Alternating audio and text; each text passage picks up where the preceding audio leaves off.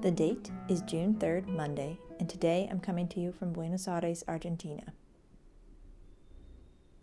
Today is the birthday of Josephine Baker, African-American entertainer, spy, and activist. Josephine was born in 1906 under suspicious circumstances. As noted by her son in Baker's biography, Josephine's mother was taken in by a white hospital in St. Louis, Missouri, and given care unknown to African-American women at the time. Most minorities gave birth at home with the help of a midwife or nurse.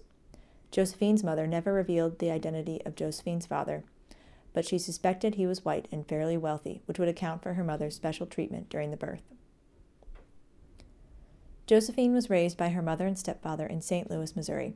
She had 2 half-sisters.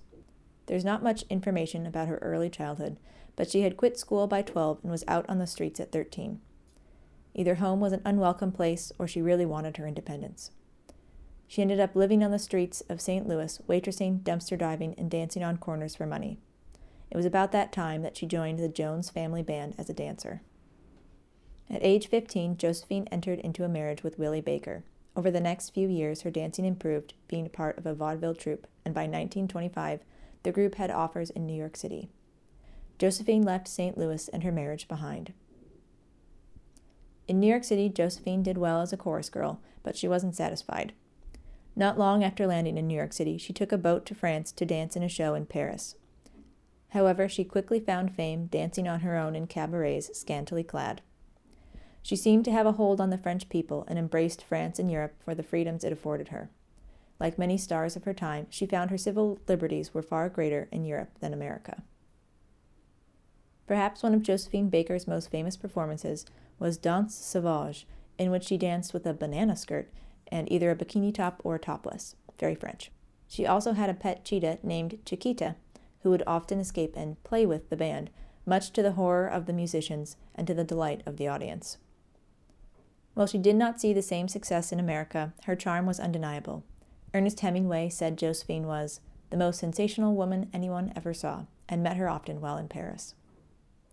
At the outbreak of World War II, Josephine was clandestinely asked to be an honorable correspondent for the French. As a well-known entertainer throughout Europe and internationally, she was constantly hobnobbing in high society, which often included politicians and generals. She hid notes on the inside of her underwear when traveling, hoping she'd be spared strip searches as a prominent lady. News sheet music for her included invisible ink with communication. After the war, Baker received the Croix de Guerre and the Rosette de la Résistance from France for her service. After World War II, she became increasingly involved in the civil rights movement and the NAACP in America, despite her long tenure in France. She spoke at the March on Washington alongside Martin Luther King Jr., and to the crowd said, "I have walked into the palaces of kings and queens, and into the houses of presidents, and much more.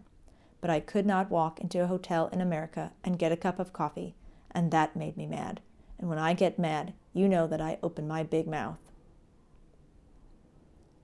Her reputation as an entertainer had finally grown in the States. She refused to perform to segregated crowds, and her demands were met rather than lose the ticket sales. And in 1973, at one of her last performances in the States, she received a standing ovation from the crowd at Carnegie Hall.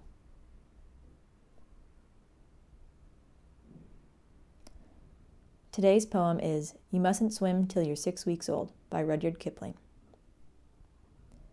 You mustn't swim till you're 6 weeks old, or your head will be sunk by your heels, and summer gales and killer whales are bad for baby seals. Are bad for baby seals, dear rat, as bad can be, but splash and grow strong, and you can't be wrong, child of the open sea.